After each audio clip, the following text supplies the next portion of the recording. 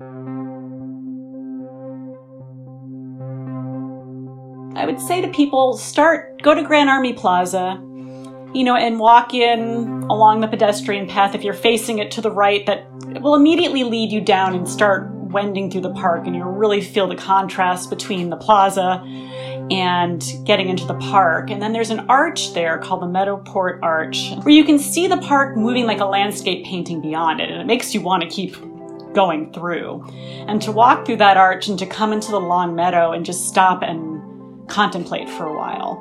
Notice, how is the land sculpted? What is the sky like? How does this feel as opposed to being out there? And to just be there for a while. It's a really symphonic landscape. I mean, some of the landscapes in the park were designed to be much more intimate, more chamber music. This is the Grand Symphony.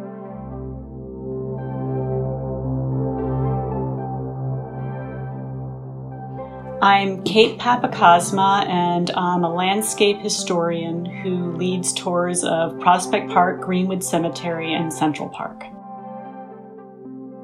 Another space where I stop and talk for a long time is Fallkill Falls, which is just next to the Long Meadow. It's the start of the watercourse in the park, which is a very clinical name, and it doesn't do justice to how poetic and lovely the water is there. But the watercourse is a mile long and it's contiguous, which most people don't realize. So you start at Fallkill Falls. You hear the falls before you see them, and then to look at the falls and to watch where they're going, and to really think about what water means as public health and how this was designed to look like this miniaturized mountain landscape, which is what the entire ravine of the park was meant to be. So we have this big symphony, an open space, and then we have this wooded area with all these labyrinthine pedestrian paths, and you're transported to the mountains even though you're still here. There's another big meadow in the middle of the park called the Nethermead, which is just a surprise, especially after passing through the ravine. You're not expecting another big open space. And that's probably my favorite spot in the park because it is unexpected, and there's something about the light there that feels particularly otherworldly and transporting.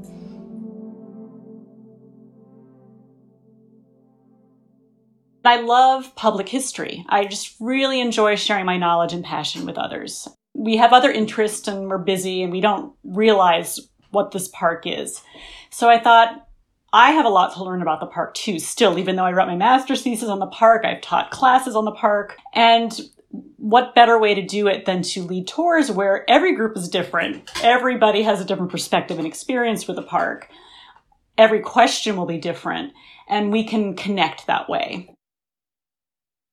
I've led groups for children as young as 4, obviously a very different kind of tour, much, much, much shorter, and people in their 80s. And some people have lived in Brooklyn their whole lives and have said things like, wow, we had no idea. Others have come from as far away as South Korea. I say this during every tour, but these parks were meant to transcend time and fads. They serve people really in very much the same way they were designed and built to do more than 160 years ago. I think, the park's design is extremely relevant right now. It's really a timeless design. Disease was rampant in the 19th century and cities were growing at an unprecedented rate. People who could leave would go to the mountains or to the water, and that left most people here, and cities were very, very unpleasant places to be in the mid-19th century without regular sanitation that was just starting, no air conditioning, obviously, people really toiling, stuck in these very cramped spaces, so very, very difficult places to live.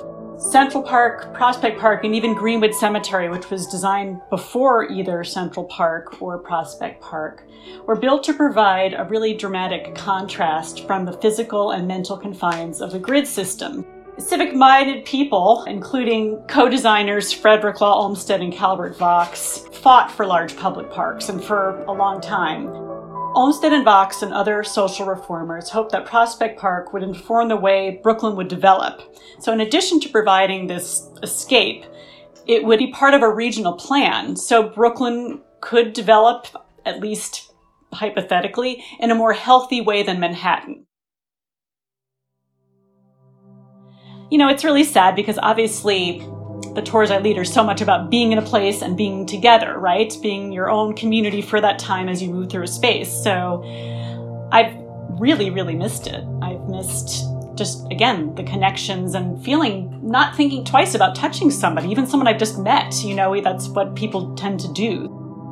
Who knows when it's going to happen again? I just have to, you know, think about the future, think about other ways of engaging people, I guess, in the time being. And while I'm really glad that so many more people are using the park, I am concerned that too many people are using it on really nice days. I have noticed a lot of crowding, and I try to avoid the park. I do know a lot of paths that are less traveled than others typically are, but even those now are bearing more traffic. And I have noticed a lot of people who aren't wearing masks or who are in groups. They might even be, and this is people of all walks of life. I've seen people partying, and I've seen people maybe not respecting the park so much. I feel like the park gives so much. And right now, of course, funding will be cut because we are in this horrible financial crisis as well.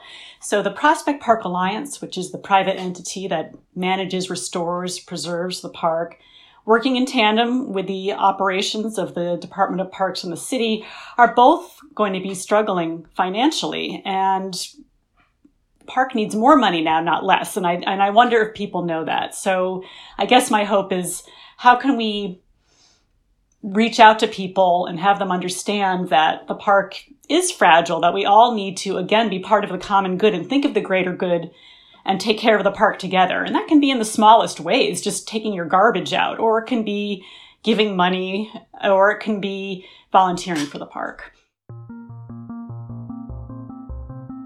Parks that are versatile, a space like the Long Meadow can serve so many purposes.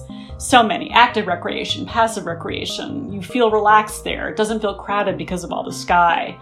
It doesn't feel crowded because the ground was sculpted in a way that it's not this big flat space, like Flushing Meadow Park is, for example. Even though that's a very beloved community amenity, you don't get the same feeling there at all.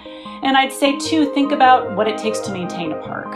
If you're putting in a lot of buildings and other infrastructure, it's a lot to maintain that. It's also a lot to maintain parks, don't get me wrong. I think that people don't realize how much has to go into keeping parks looking like parks. It's a lot, and it's very easy for a park to become overrun and to stop looking like a park because it's loved too much or it's not maintained enough.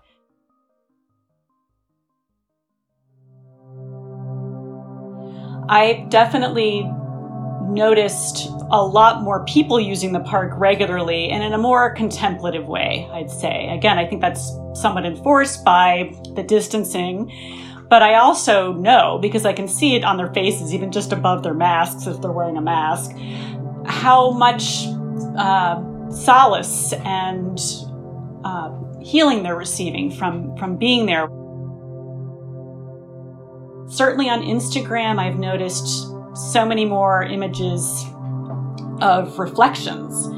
And that's something I tend to have a tendency, I guess, to take reflection photos because I love seeing images of the park that way. But I've noticed a lot more of them, and I think there may be a couple of reasons for this. I do feel that water is very soothing, it is very contemplative, and then also I've noticed too, these images are upside down, and our world has become very inverted. And I think there is something to that as well, that we keep seeing this other version of our lives in the water, and it's not what we would typically see.